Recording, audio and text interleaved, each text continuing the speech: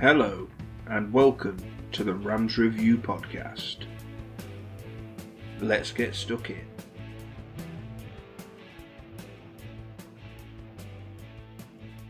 Hello, everybody, and welcome to another episode of the Rams Review Podcast. Today, I am joined by, as always, Corey. Corey, hello. Jason, how you doing? I'm good, thank you very much. And today is a very special guest. We have got Dan Sexton. How are we doing, Dan?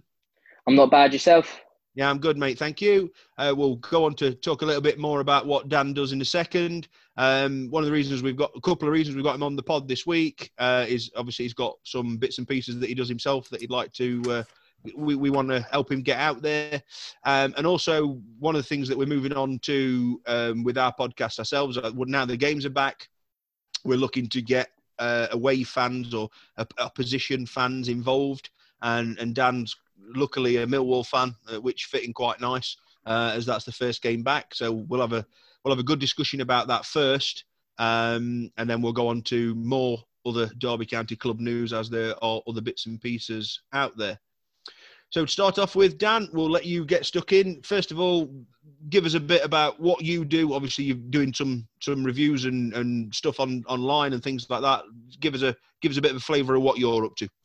Yeah. So I just left school actually in March. I was in the unlucky year at school. We missed out on our A-levels and stuff. So I thought bide my time, try and get my foot in the door. I want to be a football journalist when I'm older. I set up my own website over lockdown. I've been doing the odd bits and pieces, and I've been getting out there trying to speak to as many Championship fans as possible, trying to get their views so far on the season, managers, different owner aspects. Obviously, there's quite a lot going on with regards to clubs like Charlton and Hull with owners, and then speaking to teams or fans of teams of like Leeds and West Brom, who have obviously had a great season, want to find out more about their better players, find out what the expectations are for football. Obviously, not long now before the Championship finally gets going again, and just see what it would be like if I managed to get it full time.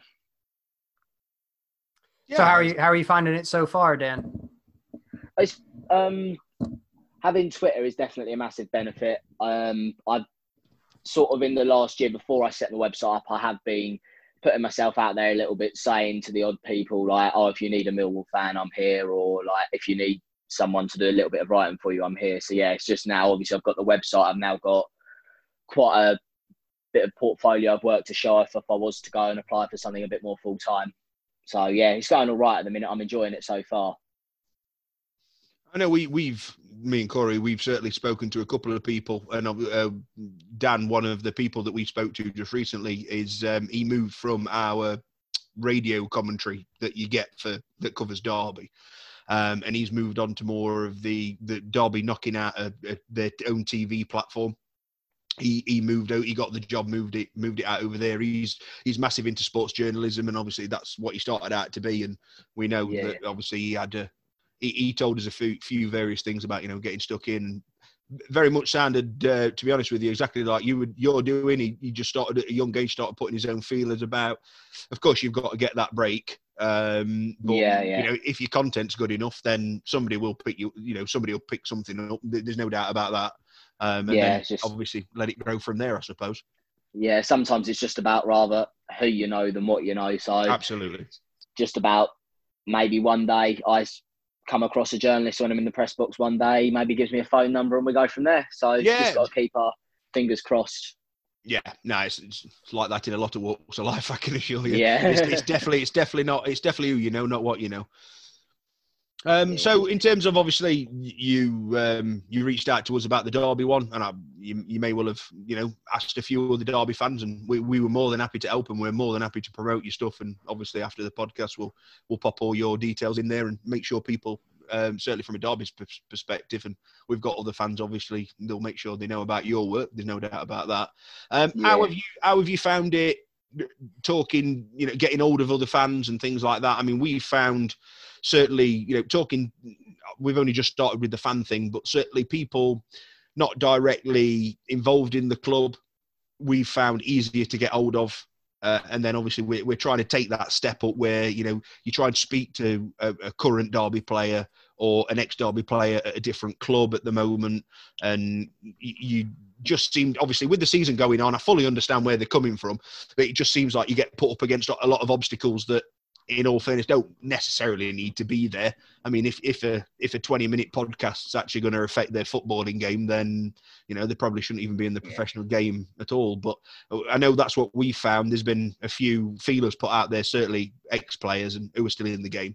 And it's all a bit like, oh, well, after the season's finished or when the pandemic's over or, that kind of thing. And it's a bit more like, well, I don't really see the need for that. What have you found?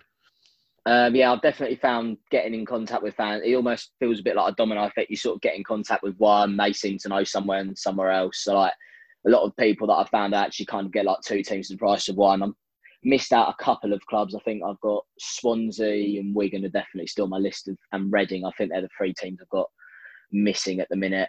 I think I'm kind of once I've got those done, I think I'm then kind of at the transitioning stage where I want to maybe try and like get to like an ex-player or something like that. I've seen quite a lot of old Millwall players. There is quite a few sort of Millwall social media platforms out there trying to get hold of like the same crop of players basically. So like if someone else gets him, then that's it. You can't really speak to them. So I think it's about trying to find someone who will interest the fans and people who want to read or listen, whatever I'm doing at that point, and making sure that they've got enough to say and making sure they haven't done anything too similar before with any other Millwall page. I think, sorry, Jason, I think what you'll find, Dan, is Jason and myself have found that, the people who do come on the podcast and people who do want to talk football and stuff, it's just a real cathartic experience for them because, we were just talking off air about the challenges of lockdown and everything like that. And we're all kind of this isolated thing. And we mentioned this in a previous podcast that we did with some other Americans to talk about Dwayne Holmes is, football is really about family, right? And whether you like Millwall or you like Derby, at the end of the day, it's just a football club, but we like football. That's the common denominator that, me, you, and Jason are doing this. That's why we do this. This is why you want to be a sports journalist, because you love the game of football. And I think for us, it's a real experience to just meet other people and just chat with them. And I think, the lockdown's been kind of good for that as well and allowed people to sit back, reevaluate what's going on. Obviously, the players are at that kind of, if you're going to look at interview podcast, it's the elite level of interviews. It's what everyone's trying to achieve to get, but there's a lot of people out there with really cool stories that are tied to clubs as well. And they do want to share their stories. And I think the lockdown's been good for that. And, it's a bit disadvantaged to tell you that now because the lockdown's coming to an end, but there are people out there that want to tell their stories and they are very interested in just meeting other people and whatever. And I think that's the biggest thing is just making that human connection and meeting other people. Yeah, definitely. Making sure people know like who you are and stuff. And it just comes sort of in the weird times. Obviously, I've seen like this Millwall fan page spring up like out of, like, I know he started before lockdown, but he's kind of got quite big over lockdown, definitely interviewing some more of the more modern players that we've had sort of playing for us. So, fair play to him. So that's obviously like the sort of level I want to try and get to sometime soon. But I'm enjoying it so far, and it's just about now. Obviously, I've got the football coming back as well. It's definitely going to be easier to write some more stuff as well, which is a massive positive. I think one of the things that me and Corey have found, certainly, I must admit, I don't know the Millwall team that well. I mean, Lee Gregory is about the only player that I remember, that I know, to be perfectly honest with you. I'm not even sure if he still plays for you. I just know he's left to Stoke now. Has he? I just know he always scores against Derby, so that's how I remember him. But I know one of the things that I've certainly found trying to arrange stuff, but Corey does do a lot of the arranging of this kind of stuff. If you've got a player at your club with a bit of a niche, as in we targeted Dwayne Holmes, who's an American player. He's actually American nationality at Derby. Obviously, with Corey being in the US, he's got, we've got links there. The US care about soccer, football, and we'll call it football, I'm not calling it soccer. But they care about it and they're interested about players over here and what they're doing. So you build yourself a bit of a base and that then puts it out there. So, I mean, Millwall probably haven't got too many foreign players in their side, in all fairness. I mean, Derby haven't, in all fairness, anymore. So, if you can like tap into a bit of a niche like that and start spreading it that way, and then, the snowball starts with that as well. So I know that's a little bit that we can certainly help you with, that's worked for us over the last few weeks. And that's how we've snowballed that little bit. So that's always good in the locker. Yeah, I'll definitely and Dan, have to look into that. I do a very similar job podcasting and interviewing and stuff here for my actual normal job. So, we can connect offline and we can we can bounce ideas off. I'm more than happy to help you bounce ideas off and that things like brilliant. that. I mean, Thank you very much. I've been on the journalistic side of things. I've been on the internal side of things. So in order to try to find a story and things like that, I like to feel like I've got a decent enough nose, at least, of what people want to listen to. So we can talk about that later. We're more than happy to help you in any way we can. That'd be brilliant. Thank you very much. Yeah, and I will vouch for that, to be perfectly honest with you. Over the last few weeks, Corey's helped me out, certainly setting up just that kind of the profile kind of side of things, just getting it out there, and we're certainly reaping the rewards from that. So, more than happy to help you out with that, mate. There's no doubt about that. Brilliant. Thank you very much. So Dan, you mentioned football's coming back, and obviously with your aspirations for football journalism. So I'm going to put you on the spot here. Before the lockdown, Millwall 2 wins out of 5. What are your expectations coming out of lockdown from what you've read, in terms of injuries and players and teams, and obviously form goes out the window, but what do you hold as aspirations for Millwall? Well, one of our best players towards the second half of last season, Ben Thompson, he'd been out injured for quite a lot of this season since Gay Rowett took over. He's just returning to fitness now. I think he's going to be a doubt for this weekend. I think this one might come a little bit too soon for him. I think he had a little bit of a knockback in his recovery. But Ryan Leonard, another player who's been out long term since Gay Rowett's taken over, he's back. He scored twice in a behind closed doors friendly we had a couple of days ago. So, as you said, the form goes out the window. But if you look at our running, we've got you guys, Swansea, Blackburn and QPR all still play around that playoff picture. And then we haven't got a team left to play above us. You've got 3 out of the best 4. You're 3 out of the bottom 4, haven't you, to play? I heard. Yeah. We've still got Barnsley, Charlton and Hull to play as well. So if you look at it on paper, we have a very favourable running. And another thing that's been mentioned as well about our running is that 7 out of our 9 remaining games are within London. So we have a very little travelling to do. When the games are in such a short space of time, that can only be quite a big benefit to you. Absolutely. Yeah, 100%. I didn't realise. I knew you'd got 3, I think it's 3 out of the bottom 4 left to play. I didn't realise that 7 out of 9 was in London. That's got to be massive. That must be massive, to be honest with you. I know we've got, I'm trying to think what we've got. Obviously, we've got the trip down to yourselves on Saturday. We've got, what we got, Corey? Preston at home, Reading at home, Forest. I'm just trying to think of the other trips. We've got Leeds, West Brom away. So we're not actually going that far. Corey, you've got your mic off. Yeah, sorry, not too far of a trip anyway. No. Really, Preston's probably the farthest place, I would think, and obviously Reading. But other than that, everything's pretty much local. Yeah, it is, isn't it? Yeah. So one of the questions, obviously, and we've got another Derby County podcast near us, obviously, Dan, that I know I listen to. I think Corey probably does as well. They've got a mate that's a big Millwall fan, so they've had him on the previous episode. They were discussing, obviously, you were not a million miles away from a playoff place, in all fairness, just before the lockdown. And obviously, I know I would certainly say, I've never been. I know people who have. It's one of the grounds that I'd love to go to, and I never have. Obviously, the Den is notorious for your support. How damaging do you think it's going to be? Because I know certainly from a Derby perspective, we've not had a great run of results there, certainly for the last 5 or 6 years that I can remember. Yeah. It's always come across as a very intimidating place for Derby. And a lot of teams, I know you've beaten a lot of really top sides at the Den over the last couple of years. It's probably been, and I suppose in some respects it is the norm for I don't want to say it, but a mid to bottom range championship side, where going away to the top sides, you're going to struggle, but you will turn over some of the top sides at the Den. Yeah. How much do you think that's actually going to influence the next 9 games? I think it's going to be bad. Well, not bad, because I think one thing that Gary Rowett's done since he's came in is he's made us a lot better on the road. We hadn't won away from home all season. I think we only won 2 or 3 games away last season. Under Neil Harris, when we was in the Championship, away form was our Achilles heel massively. So yeah, last season I think we won 2 or 3 away games all season. But this season he's came in. He's got quite a few away wins under the belt already, which is really good for us.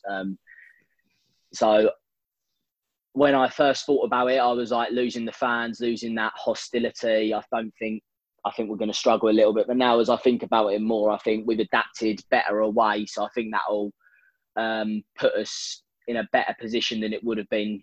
If we was in this position 12 months earlier, I wouldn't be so confident. But now we've got the away form a lot better.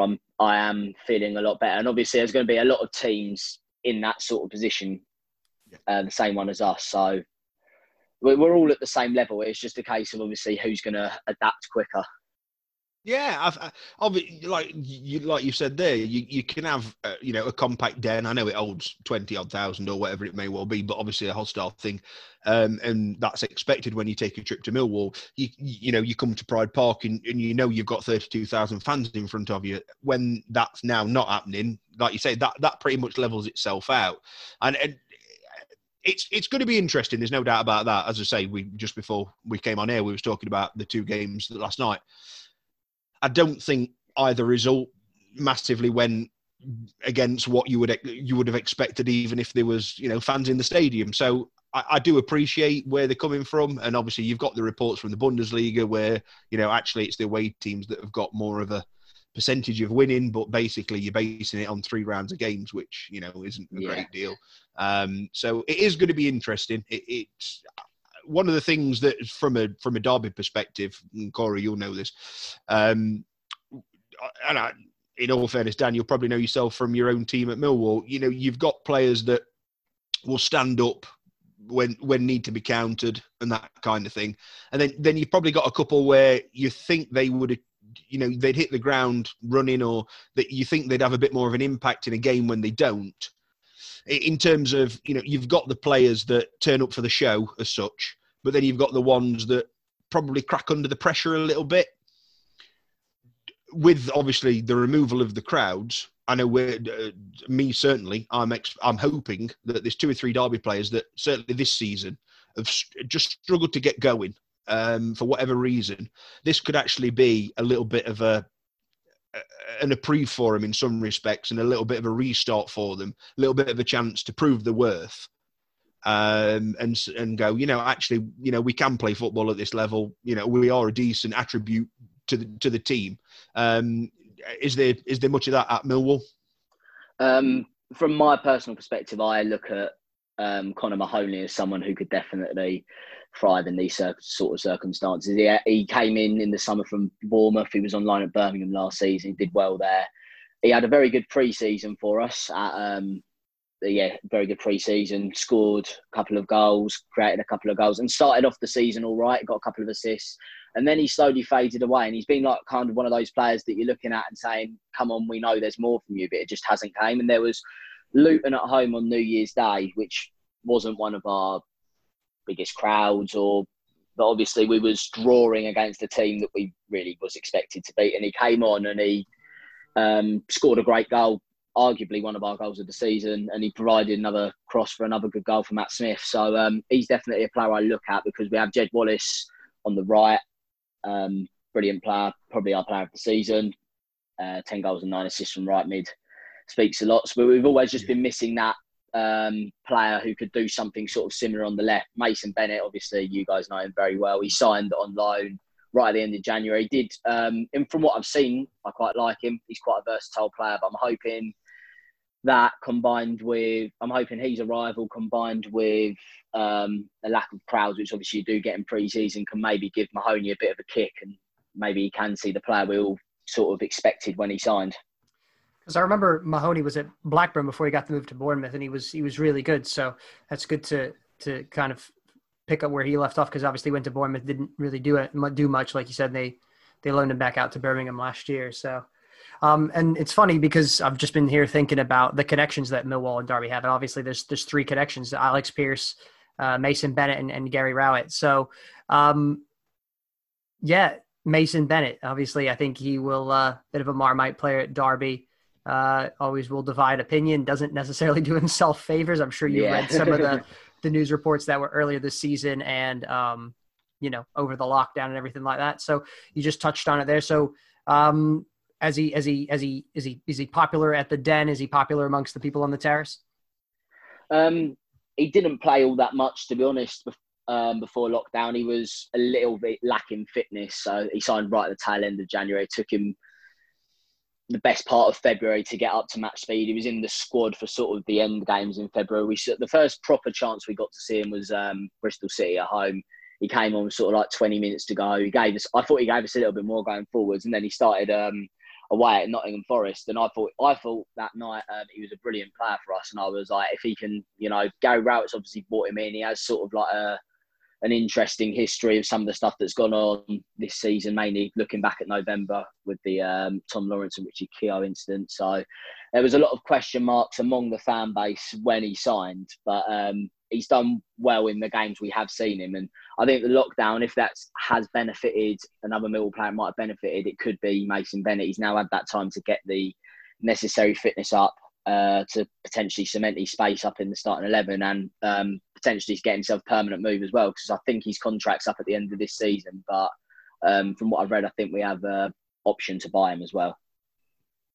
Yeah. Sorry, Jason, go ahead. Yeah, I was going to say, I think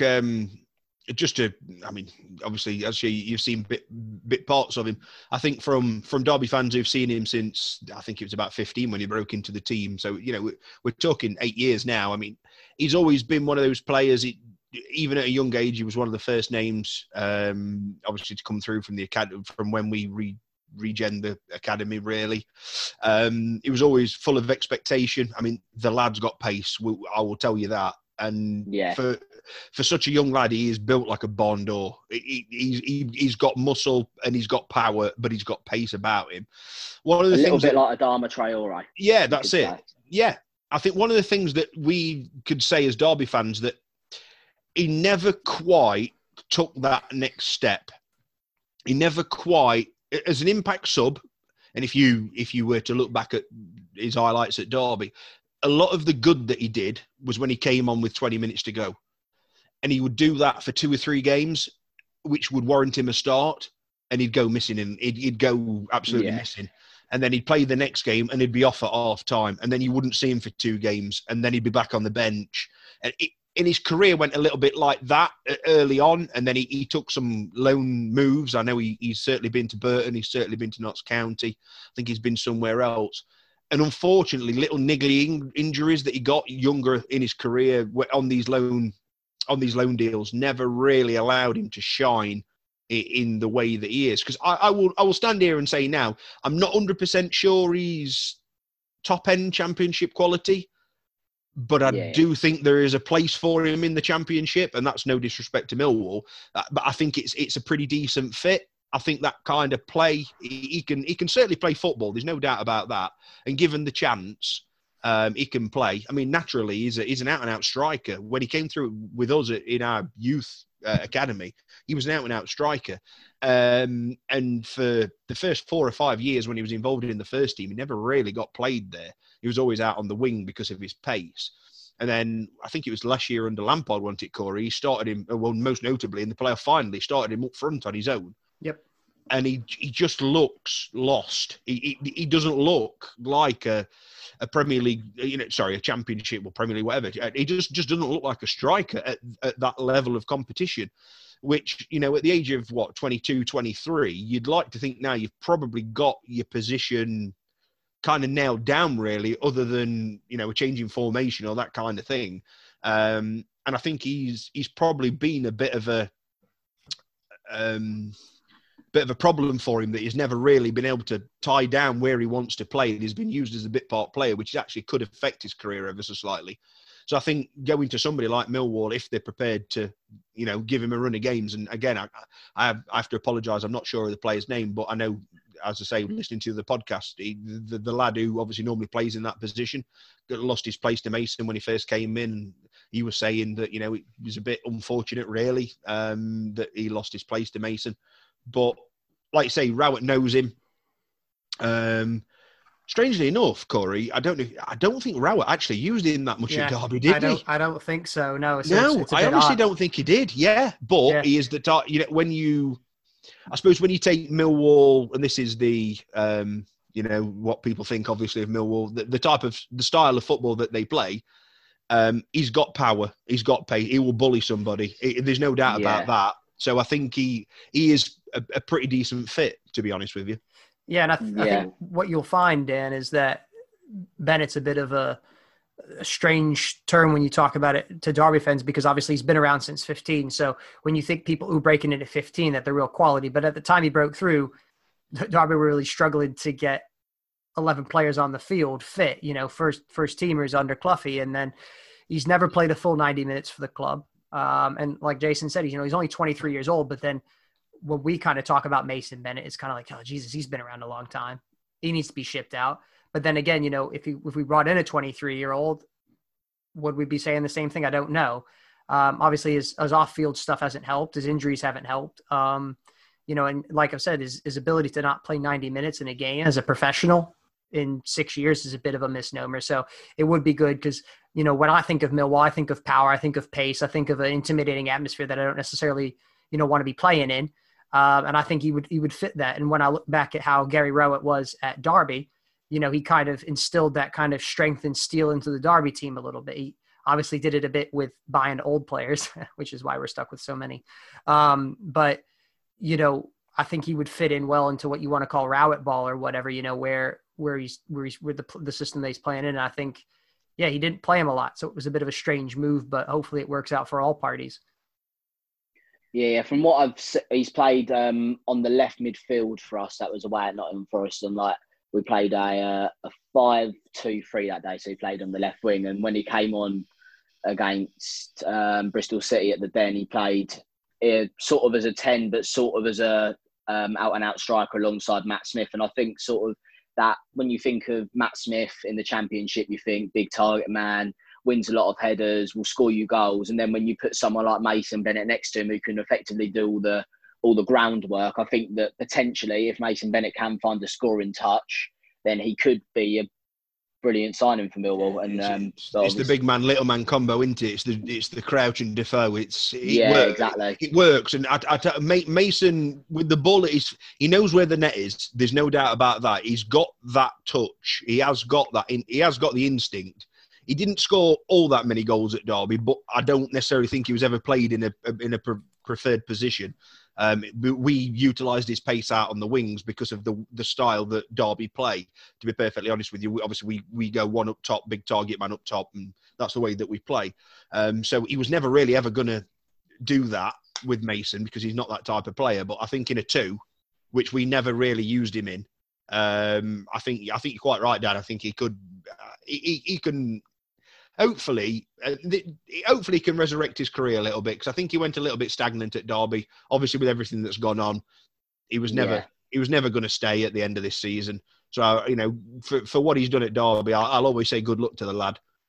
Bit of an idiot maybe, but immature at times. But at the end of the day, he is a half decent footballer, and he can certainly make a career at this level. There's no doubt about that.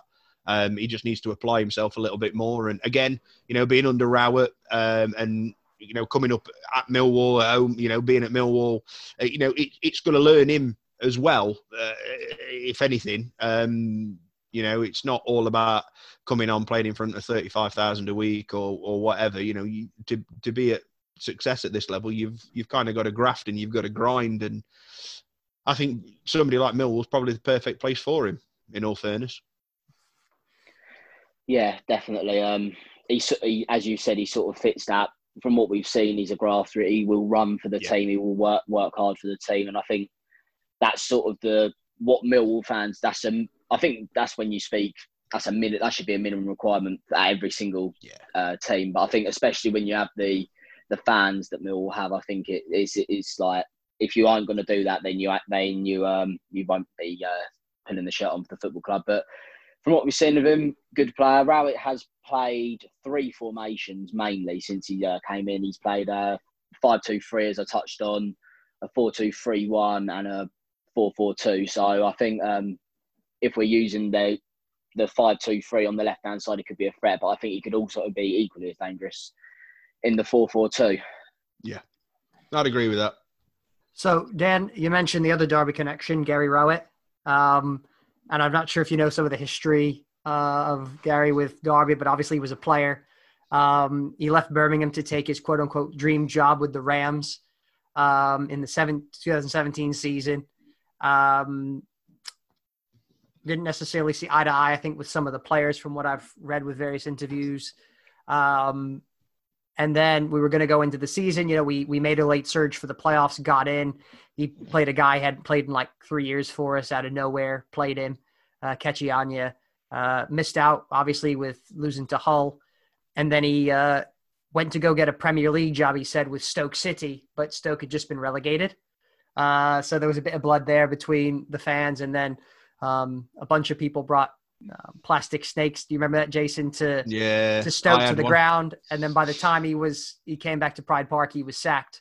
And then he pops up at Millwall. So what are your impressions of Gary Rowett so far? Because obviously I think he's made Millwall a bit more competitive. I think from what I understand last year with Neil Harris, obviously Harris was a bit of a steady pair of hands or whatever, but Rowett seems to have took a slight step forward with Millwall to bring him into contention.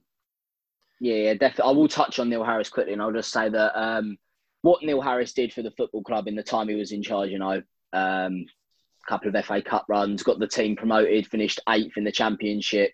We have a bottom 3 Championship budget, I think. So what he achieved was brilliant. All-time club record goal scorer, seemed a natural fit. But I think he left at the right time. We didn't have a good season last season. There was a lot of problems in the squad, which saw one of our better players loaned out the first half of the season.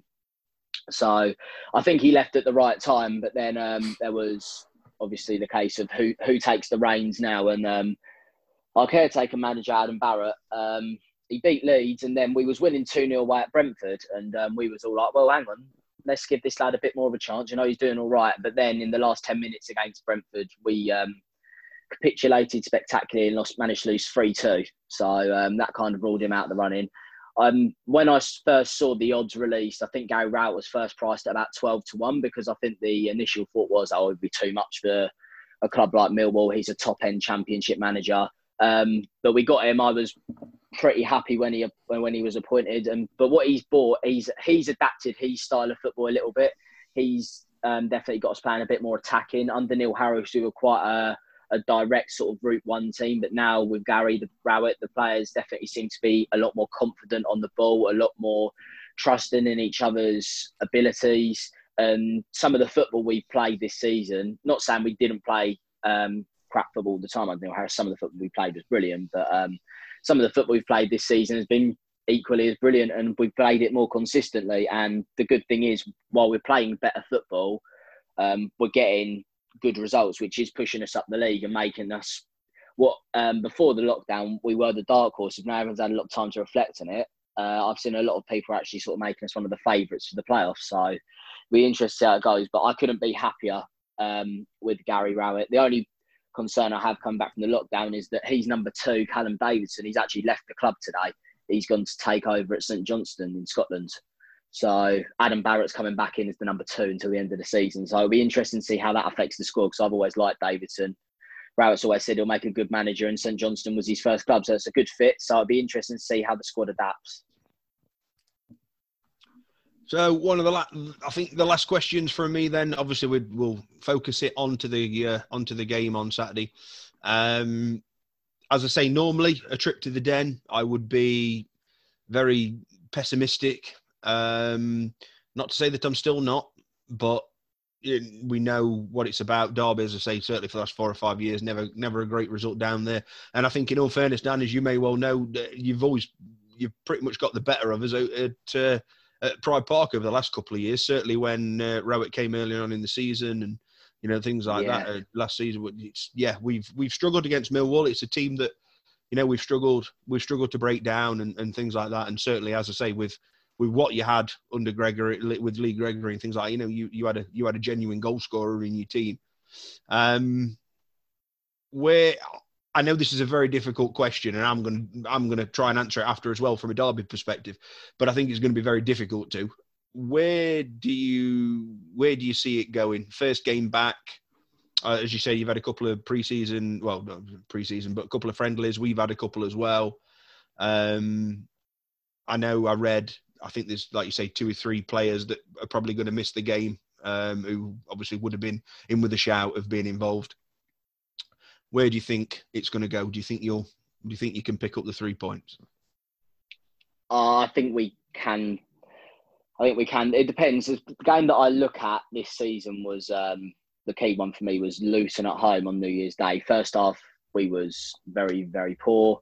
Luton deservedly 1-0 up at half time, but when you've got one of the best home records in the league and you're losing at half time, obviously something's not right. But obviously, we went out there and won 3-1 in the end, so we did something right in the second half. So it's just a case of which team turns up, and I think you may see the first half team turn up again at the start. Obviously, trying to get used to everything. Obviously, the friendlies are still not quite the same as a competitive game, but then it's obviously I think we will shine through. I think the quality that Gary Rowett's managed to get out of the group of players, I think everybody knows their roles in a Millwall team. You know, you can more or less guess what the starting lineup's going to be, maybe bar 1 or 2 players. You know what every player's job is. So yeah, I'm going to go with a 2-0 Millwall this weekend. I think Matt Smith and Jed Wallace are going to score. Okay. I mean, certainly Matt Smith will cause our backline some trouble as they're both under 6 foot, I think. So there's no doubt, and an aerial threat from a Derby County perspective, an aerial threat has been a problem at Derby for probably the last 2 years, to be perfectly honest with you. We've actually scored about 50% of our goals this season from set pieces in the league, so that could definitely be something that's look to exploit you from. Yeah, it's something that's fantastic, isn't it, Corey? And it's something that Derby over the last 2 or 3 years we just don't score from set pieces, and we don't. We can't defend set pieces. We can't. We struggle with crosses into the box and high balls. We've struggled with that for years. And yeah, heading goals for Derby, just on the attacking sense, I think we've got one all season. Very few. I think that was like Waghorn because it got knocked around and he just happened to head it instead of volleying it. So yeah. I think that's definitely an advantage to Millwall. I mean, the things you say that you struggle with, that's the type of things we like thrive off. You know, we do try and play better football, but if like we've got Matt Smith up front, we've got the target man, we've got Bodvarsson, and he's 6'2", so he's not exactly small. We've got Bennett, or he's actually ineligible, but obviously going forward we'll have Mason Bennett. He puts himself back a little bit. We've got Tom Bradshaw, who may be about 6 foot. I think he's just under, but he's got a terrific leap on him. So yeah, I think if that is definitely one of Derby's Achilles heels, then that could be one that Rowett definitely looks to exploit. And I think when you look at Bennett, you know, he's a smaller lad, but he does, with his build and everything, he plays as a much bigger player as well. And I think he really is a handful. And to be honest, I think that's going to be good for going forward for you. But I want to talk about 2 players briefly, Dan. Last part from me is Jed Wallace and Romeo. The couple times I've seen Millwall this year, they've really been the standout players. So do you think those 2 will continue to play well? Give me a little bit of background on them. And then who do you think is the number 1 key player to watch this weekend for Derby fans from the Millwall perspective? So Romeo was a right back, was on Arsenal's books as a youngster. We signed him when we got relegated to League One. He was one of Neil Harris's first signings, actually, on a free from Gillingham. He didn't really get a look in sort of in the first half of the season, and then a couple of injuries came about, fell his way, and he took his chance. And to be fair to him, he had a bit of a spell out when we first got promoted to the Championship. We made a signing at right back. I think it was Conor McLaughlin from Fleetwood. But since then, Romeo's been brilliant. He's very athletic. He will get up and down. Sometimes he's a little bit suspect defensively, which does concern me. But overall, he's a brilliant player. He epitomises what the modern day fullback should be. Jed Wallace he had 2 loan spells at Millwall before. We signed him for around £500,000 from Wolves. He was being linked with moves away for £10 million in January to Aston Villa, I think it was. So 10 goals and 9 assists kind of speaks for itself. But them 2 on the right-hand side, very good link-up play between them. So I think them 2 will continue where they've left off before. So yeah, one with Wallace's key skills is almost like tucking in. So at times he plays as a number 10, which creates that room for Romeo to make the overlapping run and get the crosses into the box, which I quite like. So they'll definitely be 2 of the key men. I think arguably Wallace will be the key man to watch for Millwall. But I think another player be key to watch other than Wallace, other than Matt Smith we mentioned, is midfielder Jason Malumbi. He's on loan from Brighton. Probably one of the best players I've seen in a Millwall shirt for a while, to be honest. He's almost everything you'd want from a centre midfielder. He can dictate the play from deep. He's not afraid to get stuck in. He will cover every single blade of grass on the pitch. The one thing you almost look at him, the one criticism we have is that he maybe doesn't contribute with enough goals, but he does sort of play as a sort of CDM sort of role. So I can't complain too much. So I'd say they're definitely the 3 or 4 players for Derby fans to keep their eye out for this weekend. And I lied, Dan. I've got one more question before I turn it over to Jason. Yes, fine. Your perspective as a Millwall fan, Derby's coming to the Den this weekend. What are your thoughts on Derby? What players scare you? What are your thoughts on when you hear Derby County are coming to town? What comes into your consciousness? Well, I think I'll say it, the first 2 words I think of. I think it's what a lot of Championship fans think of is Wayne Rooney. I'll try not to go too much detail in him, but I think he would have got the traditional Millwall welcome should it have been with fans at the Den.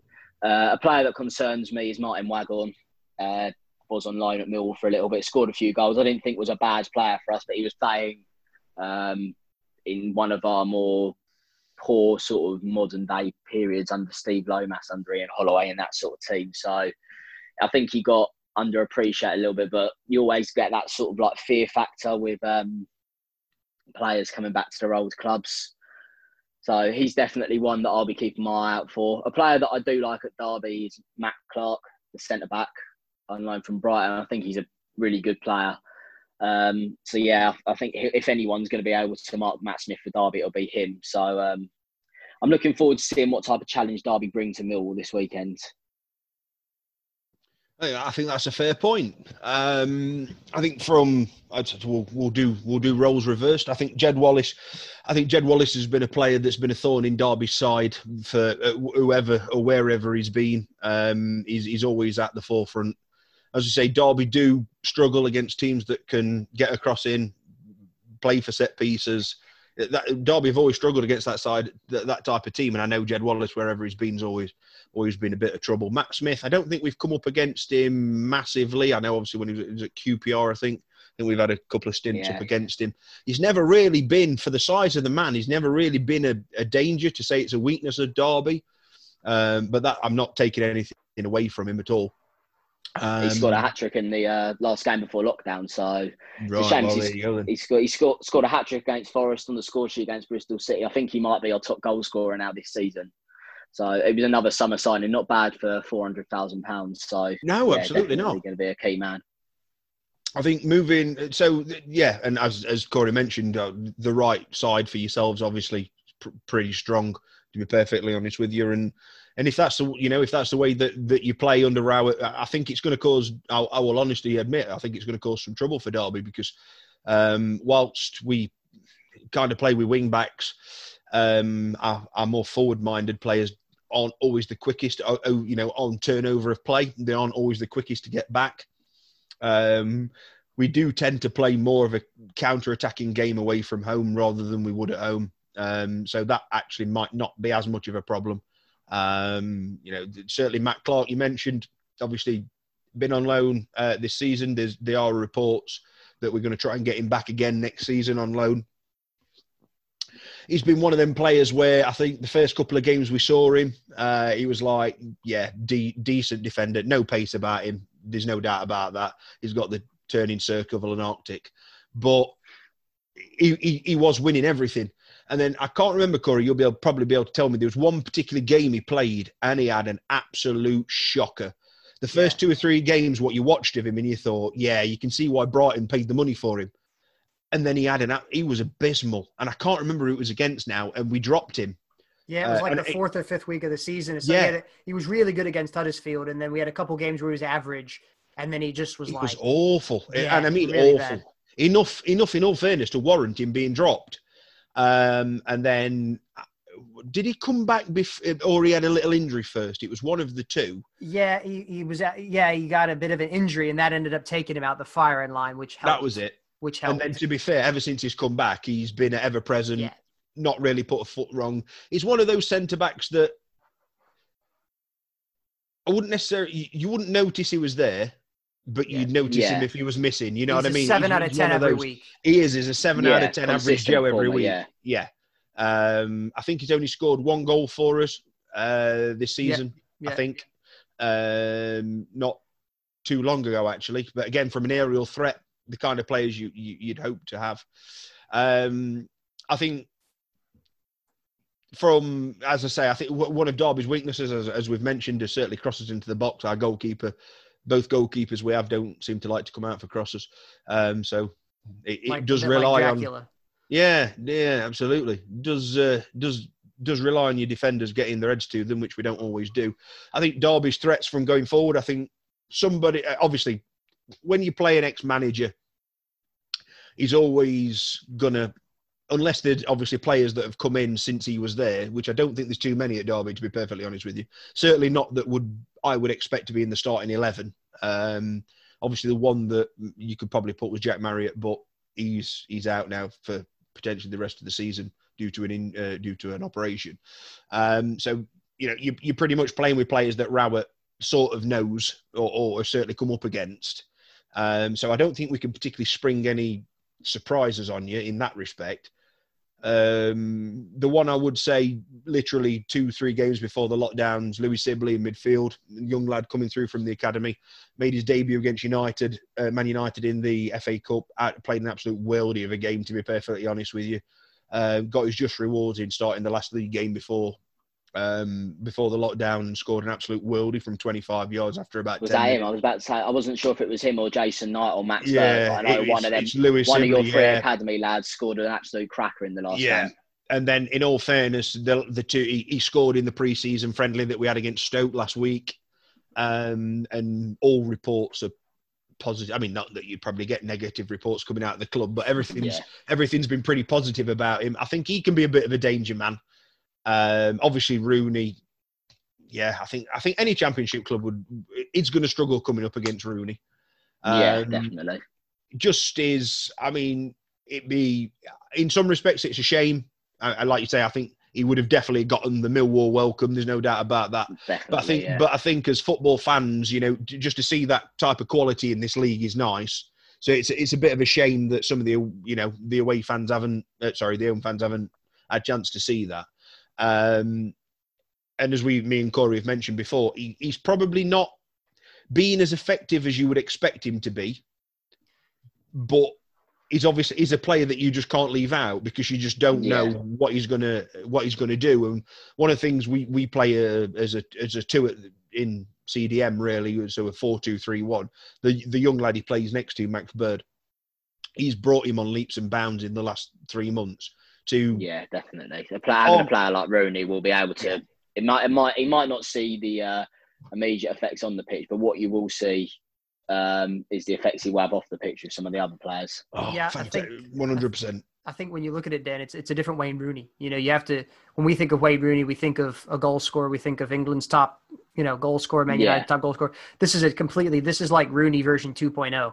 He's sitting deep. He's dictating play. He picks the ball up off the back 4 when we're not passing it between our 2 center halves for 60 minutes.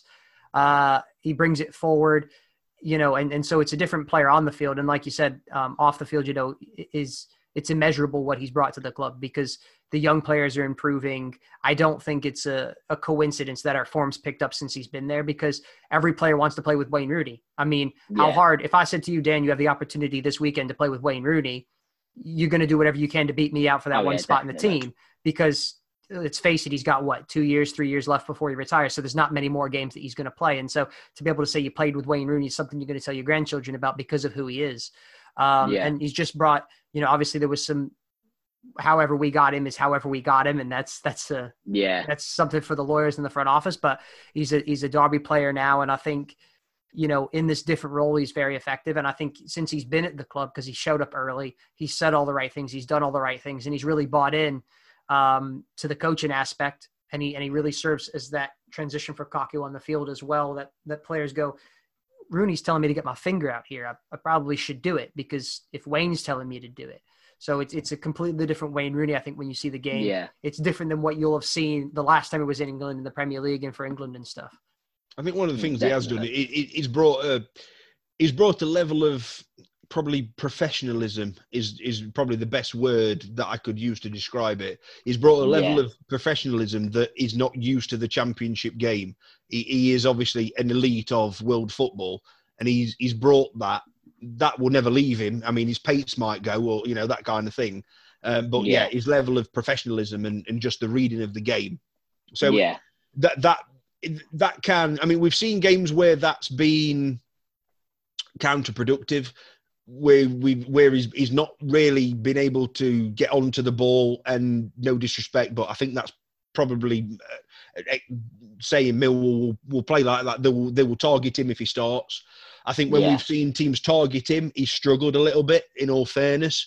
But when he's been allowed the dictation of the field, he has done what Wayne Rooney has done, throughout his career. And then, as you say, going forward, Waghorn. Yeah, quick mention to Waghorn. He's one of those players that he plays great for 2 or 3 games, and you think, right, you've just got him on a roll now, and then he has an absolute stinker, and it's like, right, it doesn't drop out the team or anything like that, but he's an early man, really, but he's our top goal scorer this season. I think it's 10 or 12, I think. Yeah, something. He's the type of player that might have a poor game, but he could still pop up with a goal later. He does, and he does. Win you a game. And I will tell you, he's. Sorry, Jason. Go on. Yeah, go on. I was going to say, I know he's had 10, 12 this season. I would say he's missed 4 penalties this season. He has missed at least another 4 or 5 gilt-edged chances, and we are talking gilt-edged chances. Yeah. He could easily be on 20 plus this season already. And for somebody who we've only paid £4 million for, is a steal. So he's in the right mould. He just needs to tighten up on his finishing a little bit, and you've got a worldie, really. And to that point, even if he has a stinker of a game, he always works hard. He's just like a Mason Bennett. He's always going to put a shift in. He's always going to do the hard work. He's not going to shy away. Yeah. When he misses penalties, he's not like he just disappears and he doesn't want to know. And you basically have to fetch him off. He still fights. He still works hard. And he seems to be a real positive influence around the camp as well. So that's another good aspect to that. He crops up with that. Like you say, Dad, he is one of those players that he might be having a bad game. Then all of a sudden he crops up. He's one of those players where we've seen it, Corey. I'm sure you'll agree with me, where obviously he's a strong lad. And we've played him out on the right because of his work rate. We've also played him up front as a number 9, and he's not been as effective as a number 9 holding up the ball. But some of the goals he scores, like with his head and things like that, it makes you wonder why he can't hold the ball up better than he probably does playing as a number 9. But at the end of the day, he's certainly an asset in the side. There's no doubt about that. Yeah. And he's probably kept out 2 players that are legitimate wingers. From being out on that right, from getting into the side, to be perfectly honest with you. So I think we're going to have to go for a goal prediction. You give me 1-2-0. I think crowd or no crowd, I think crowd would have made a massive difference. I think Derby would have failed. I really do. I'm not going to lie. I think I know this Derby team pretty well. Millwall's never a nice place to go. Like you say, you've probably got one of the best home records in the league. There's no denying that. So I would have gone that way. I think even still now, again, the first game, it's an unknown. We really don't know. I think it might be a case of wait and see the lineup, see how each team's going to play. This could be the time. I think, potentially the team that wins this could sneak the last playoff spot. It's going to be that close between those 6, 7, 8 teams that are batting out for those places. It could well be. I know our run-in for the last 9 games is absolutely terrible. We've got Forest, Leeds, West Brom. I think we've played 5 out of the top 9 in the last 9 games. So it's not great for us. I think we've got yourselves on Saturday, and then the following week we've got Reading, I think. So, I mean, it's got to be, in all fairness, for us to make a playoff push at 5 points behind, we've got to win those first 2 games. And they are, no disrespect, probably the easier 2 out of the 9, in all fairness. So, from a Derby perspective, we've got to do that. I think me, as not sitting on the fence, but I'm one of them that says going to the Den without with a crowd or not, you go to an away game and you take a point away from it. It's any point away from home's a good point. Yeah. I would take that. I think Derby are in a position where they can't afford to take those kind of points. Just a point, especially with who we've got trips to West Brom. We've got to go, to some tougher places. In all fairness, or better, higher teams, should I say, not better quality. I think that's been a bit of a disservice. But we've got tougher games coming up in some respects. Yeah. I think if we can walk out of there with a draw would be great. From I know, we're pretty much a fully fit squad, bar two. One who's not really been with us all season anyway because of injury, and one who's been a bit part player all season in Jack Marriott. So not too much of a miss. So I think you're going to get a pretty full strength Derby side turn up on Saturday. And unfortunately, it's one of those which fans will say it's which Derby team turns up. We could turn up and capitulate. We haven't got a great record in London this season. I think we've lost every game so far away from home in London this season by at least 2 or 3. So you could quite happily beat us 4-0. Or we could probably sneak it 1-0, 2-1, something like that. So I'm dithering a little bit for a score prediction because I'm really not sure where it's going to go, to be perfectly honest with you. I'd like to be conservative and say a 1-1 draw, but that's being very biased towards Derby because I've got a bit of a feeling that Millwall are probably going to beat us, to be perfectly honest with you. Corey, what do you think? Well, Dan's gone with a Millwall win. You've gone with a draw. My head says it's going to be a real turgid affair, not low on quality, high on energy, and it's going to be a draw. But, I'm forever the optimist. So, sorry, Dan, I don't mean to upset you, but I think it's going to be a hard-fought 1-0 Derby win. Yeah. Well, I hope so. I certainly hope so. Well, Dan, it's been great to speak to you. Thank you very much for reaching out to us. Hopefully we helped you out with your stuff. You've certainly helped us out with ours, mate. Thank you very much. And That's you're all right. welcome. Brilliant. Thank you very much for your time. Yeah, not a problem at all, mate. You're certainly welcome back on here anytime, and anything you need from us, mate, we'll help you gladly. Not a problem at all. Brilliant. Thank you very much, guys. Thank you very much, Dan. Mr. Dan Sexton, cracking chat there. Thank you very much for joining us. We were obviously with the work that he's looking for. We'll pop all his socials onto ours, and we'll make sure he gets his word out there. He's a cracking lad. He's very nice to us. He's spared his time, and he's made this podcast that little bit better for us. So what we're going to do now then, straight on, switching gears, we're going to move on to more club-based news as such. A few bits and pieces to chat through, Corey. First of all, I think that the starting point before we touch on the Millwall game, I know we've obviously discussed it with Dan. We'll have a bit of a chat ourselves about it. First in club news this week, contracts. Chris Martin, Tom Huddleston, both been offered vastly reduced terms from what we understand, and both have rejected. I think it's pretty much as we obviously mentioned on the last couple of pods that we expected, dropping down from probably 25 to 30 grand when Derby's probably chipped in with 10,000 and that's it for a year extension. I can understand. From what my understanding, certainly from what Ryan Conway was posting on The Athletic about Chris Martin, was, the deal's keen, but, there's one or two logistics. I think it's more of a, not so much the wage, but more of a length of contract.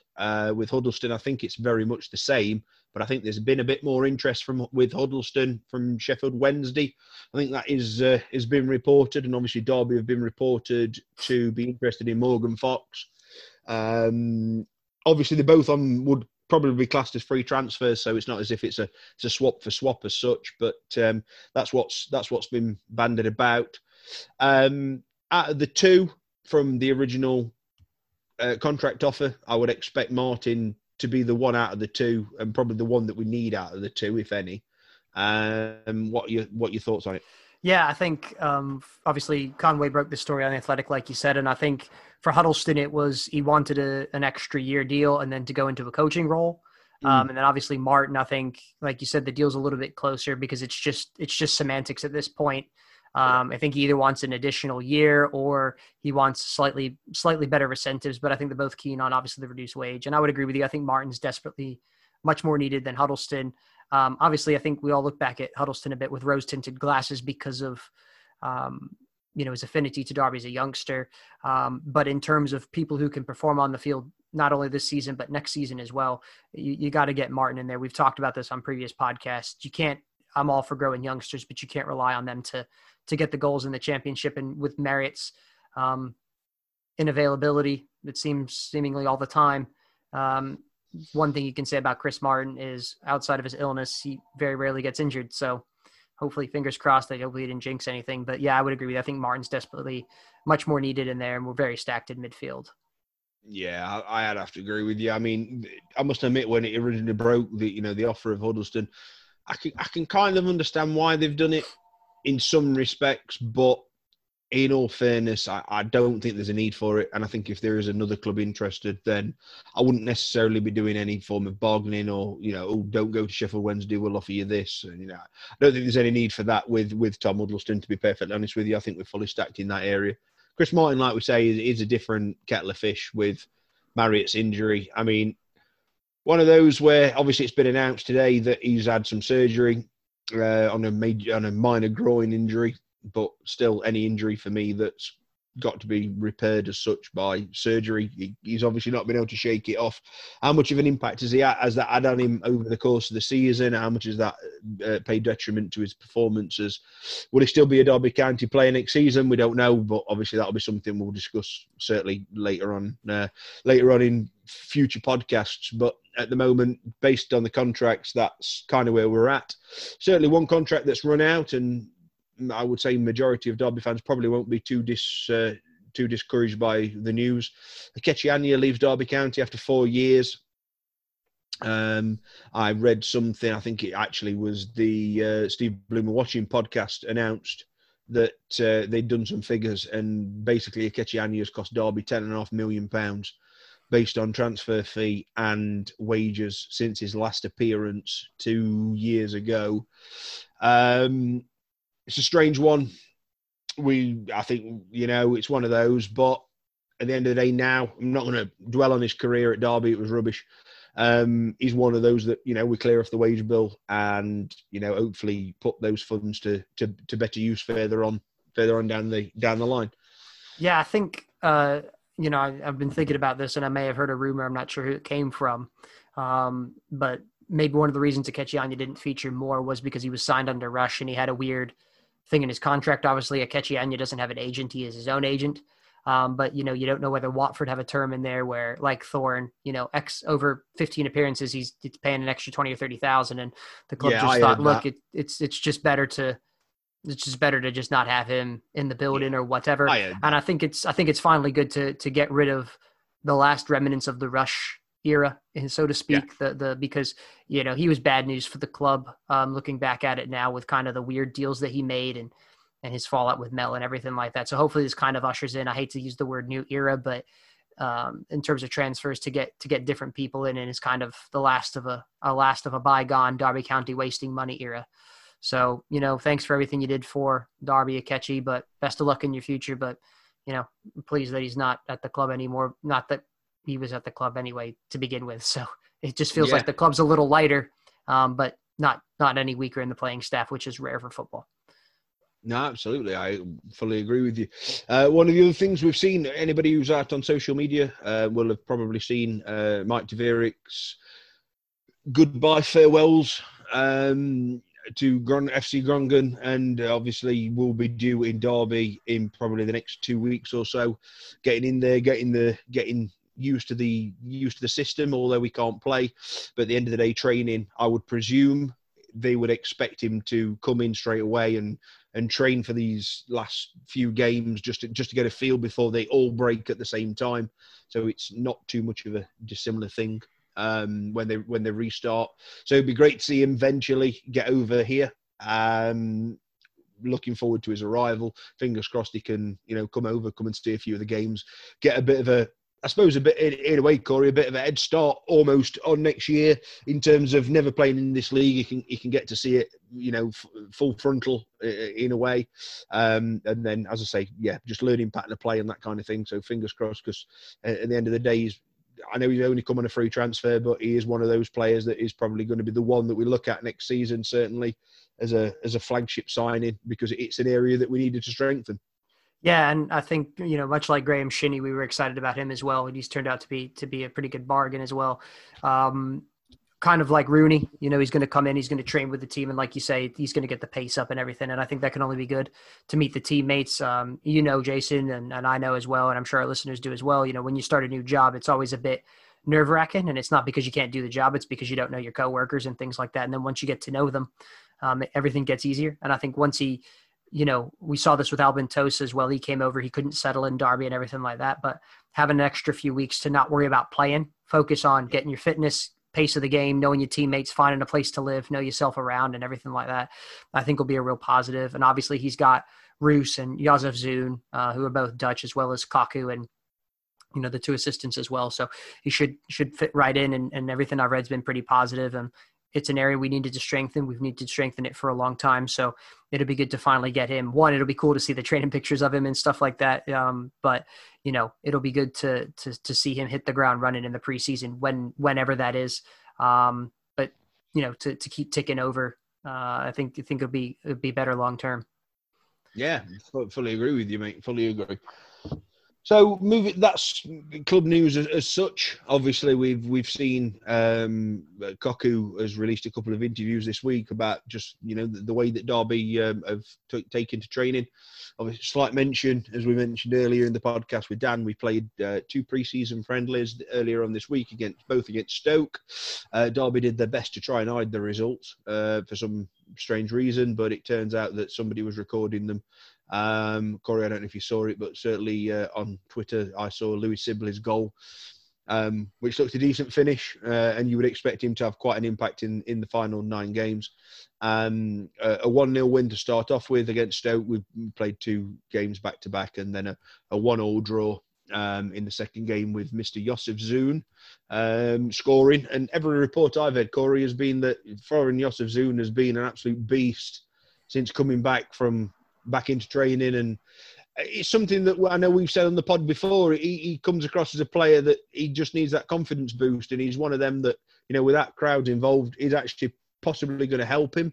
And I'm all for that. It's all well and good doing it for these 9 games. It's obviously any footballer's got to aspire to be able to play in front of a crowd, and there's no doubt about that. But if it helps us over this next 9 games to achieve what Derby want to achieve, there, which is obviously a top half finish there at least, then that's a positive. Yeah, definitely. I saw the same kind of things as well. And if Jozef Zoon fires Derby to promotion, it would be very Derby for that to happen. Very Derby. But I think also these next 9 games are going to be very strange. And I would just, for me, I'm going to hit it with a grain of salt and a bit of caution that this is a strange new season. The games are going to look different. The teams that they're playing against are going to be different. The pace is going to be different. So players that come and dominate, or players that struggle in this kind of thing, it's a very small sample size. Granted, it is a sample size. They are competitive games. I understand that fully. But, if Jozef Zoon comes in the next 9 games, he tears it up, let's say he scores 15 goals or something crazy like that, obviously you keep him around till next season, but you have to take it with a grain of salt that we are playing in unprecedented times, under less crowds, under different conditions, less pace and things like that. So, you might see a young player come in and do really well. That could be a majority of factors. Obviously, it might be because he's supremely talented, which we obviously hope it is. But, sometimes with strange mini seasons and things like that, you can get some misnomers and some outliers. So that's the one thing I'm going to definitely try to caution myself, is try not to get on the bandwagon of certain young players or certain things at any given time. But I'd love to see Jozef Zoon turn it around. He's paid by Derby, he wears the Ram on his chest, and he'll have my support while he's here.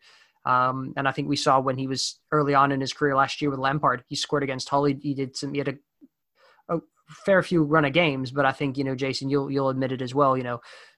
Sometimes Derby fans are a bit too fickle and a bit too quick to make their minds up on players.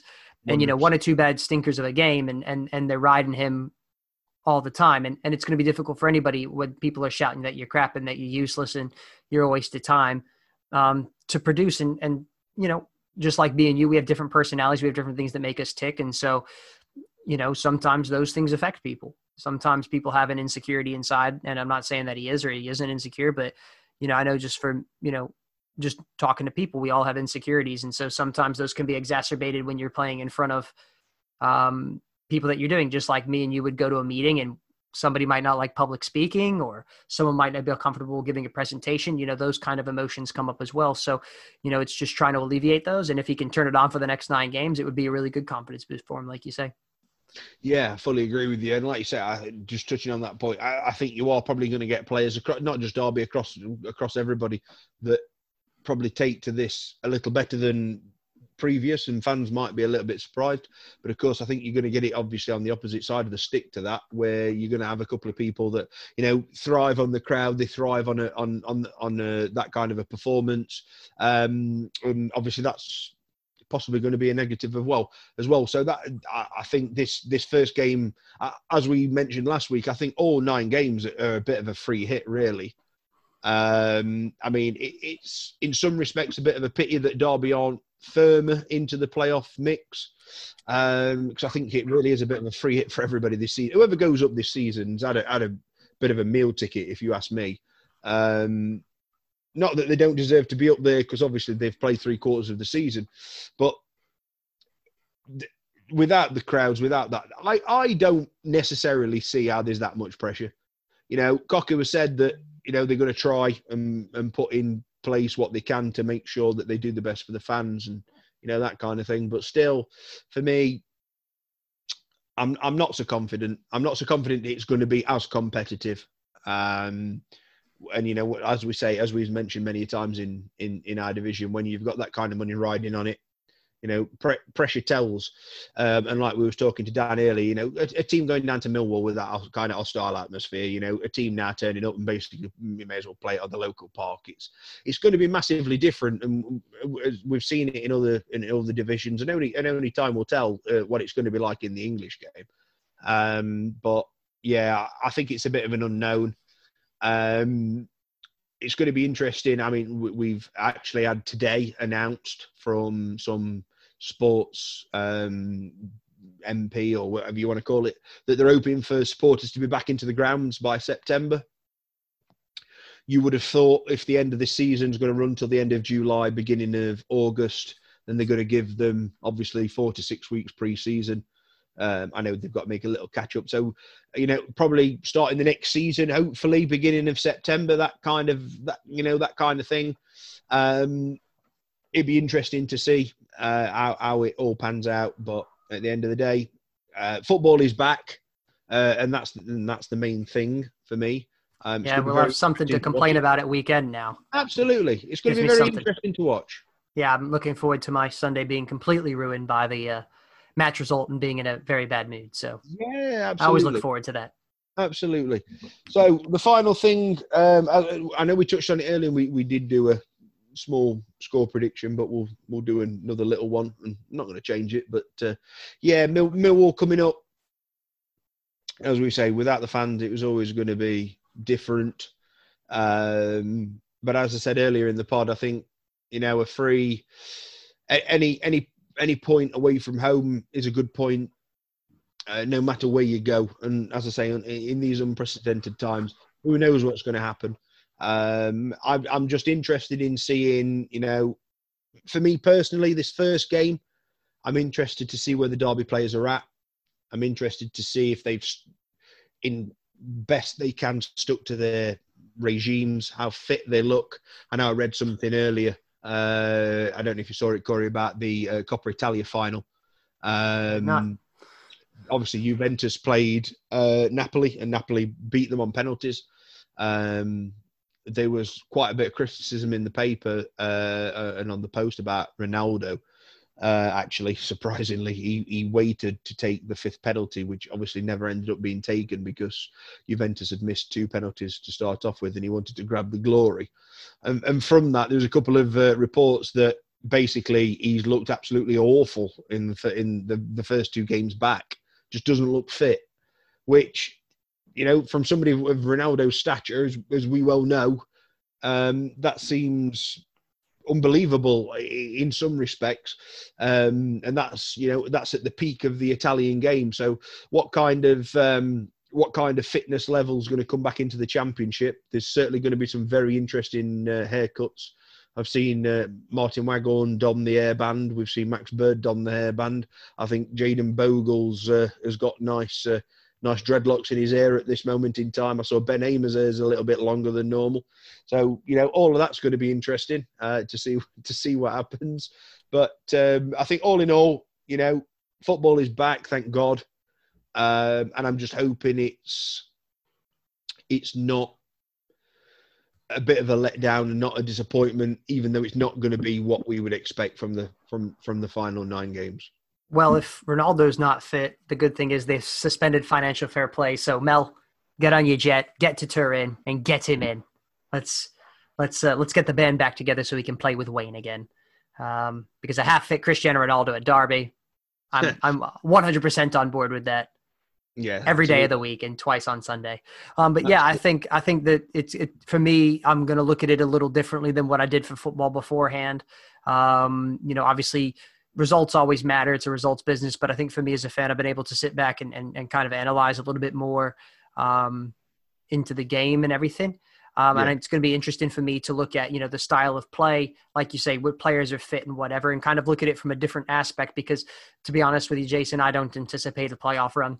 I anticipate we maybe get a result or something against Millwall, but we've got a very small margin of error and the odds are very stacked against Derby. So yeah, I'm just taking it as a bit of fun. I'm taking it as kind of an extended preseason tournament. I always look forward to the preseason because they have different teams and they have different, puzzle pieces that fit together, and it's a bit fun. So I'm just kind of looking at that. It'll be just good to watch something on a Saturday, rather than just, mindlessly playing PlayStation or, finding something, being healthy and going outside to kick a ball around. Why do that when I can watch TV? But yeah, and I think that's going to be it for me. Obviously results are important, but for me, it's just going to be looking at different aspects, tactically, movements. And I think, we were talking about this off air, that you'll be able to see, I think people will be able to see individual mistakes a little bit more without the crowd noise. The one thing I did notice in the Premier League game, Villa and Sheffield yesterday, was there was a lot less play acting. Players got fouled, they got right back up, obviously, except for Grealish because he got kicked hard a couple times. But, I think you'll see that. I think that'll be good for the game. Obviously, the celebrations, they just score, turn around, go back to center circle and kick off, which is just a bit different and sometimes refreshing to see, kind of an old school kind of celebration. Yeah, really, that's all I'm going to kind of look for, is look at individual players and try to see, okay, how does this fit in? And just think about, obviously I don't know his full-on philosophy, but to kind of look at Kaku's philosophy is what I know as it of.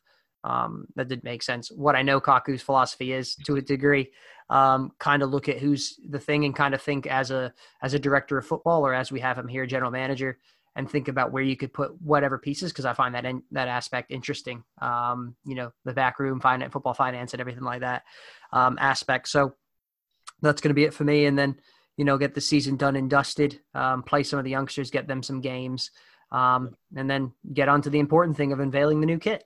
Yeah, absolutely. I fully agree with you. Obviously, we've upped it to 5 substitutes now. That obviously is going to allow the likes of Hector Ingram to get minutes. Buchanan, those players, Archie Brown, Jordan Brown, whoever's up in that first team, they're going now with 5 substitutes. They're going to get the choice. They're going to get the chance, which is great, and hopefully develop on to obviously Sibley and the likes like that. I think obviously it's all who knows. We've now seen it in the German league. We've now seen it in the Premier League.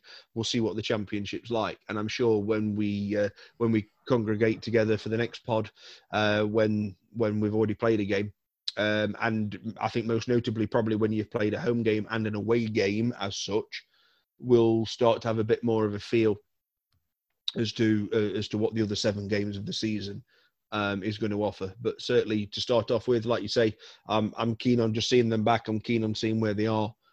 But in terms of results, nothing with the running that Derby have got, nothing short of 2 wins from those first 2 games is going to be good enough, I don't think, unfortunately. But I think every other team are in every team are in the same boat, aren't they? And I think that's the thing. Obviously, you will have other teams that have probably got naturally fitter players in some respects, but it's an open curve. So there's nothing to say that West Brom can't struggle. There's nothing to say that Leeds won't bottle it again. There's nothing to say that Forest won't bottle it or even strike on and get them pushed for that automatic place. I was listening to another podcast yesterday that some people said that 5 points is a lot to catch up on in 9 games. Well, even with the running that Derby have got, I'm not so sure. I think that's quite easily done. Like I say, you win those probably a bit closer towards the end of the season, those last 2 or 3 games, 4 games maybe, where that fitness is just peaking. Again, the first 2 or 3 games are probably going to be a bit of a free hit. If you can catch teams out, I would argue the point that if Derby won their first 2 games outright, we would be better off than 5 points away from the playoffs. It's a different conversation that me and you were having. Yeah, absolutely. 1 or 2 games. Absolutely, in my opinion. So we'll wait and see. Looking forward to it, and I can't wait for 1 o'clock kickoff on Saturday to see that first team sheet and get the nerves going. Although, as I say, the crowds might not be there. My love for Derby will certainly be. Yeah, and obviously, same here. I'll be watching as best I can, and hopefully we can get a positive result for the Rams. And obviously, everybody on the socials and who listens to the pod, send us your thoughts after the game. We'd love to include them and love to have a bit more interaction. So, absolutely. Everybody definitely. Now football's back. That's really what the podcast's here for. It is called the Rams Review. That's what we do. We review the Rams, and there's nothing better than reviewing the action on the pitch. So. We're in for a very exciting time. I think our time is up today, everybody. Thank you very much. Thanks again go out to Dan from the first half of the podcast. Cracking lad. Hope all the best for the future for him. Corey, as always, it's been great to talk to you. And obviously, we know what's coming up. We're not going to reveal too much, but what's coming forward. And as I say, looking forward to Saturday's game for next week to have a good chat on the pod about finally our first game of competitive football back. Thanks to you as always. Yeah, Jason, I've had a lot of fun doing these pods with you over the lockdown, and hopefully, obviously we'll continue it when we've got real football to talk about back. So just thank you again for allowing me to be a part of it. I really appreciate it. As always. Everybody, guys, who gets involved on the socials, as always, get stuck in. Plenty of action that we put out on the Facebook, on Twitter. And as always, if you need to get in touch, you can look us up and find out how you can get in touch with us. Thanks very much, guys, and hopefully we'll speak to you next week with Derby picking up the first result back after the restart.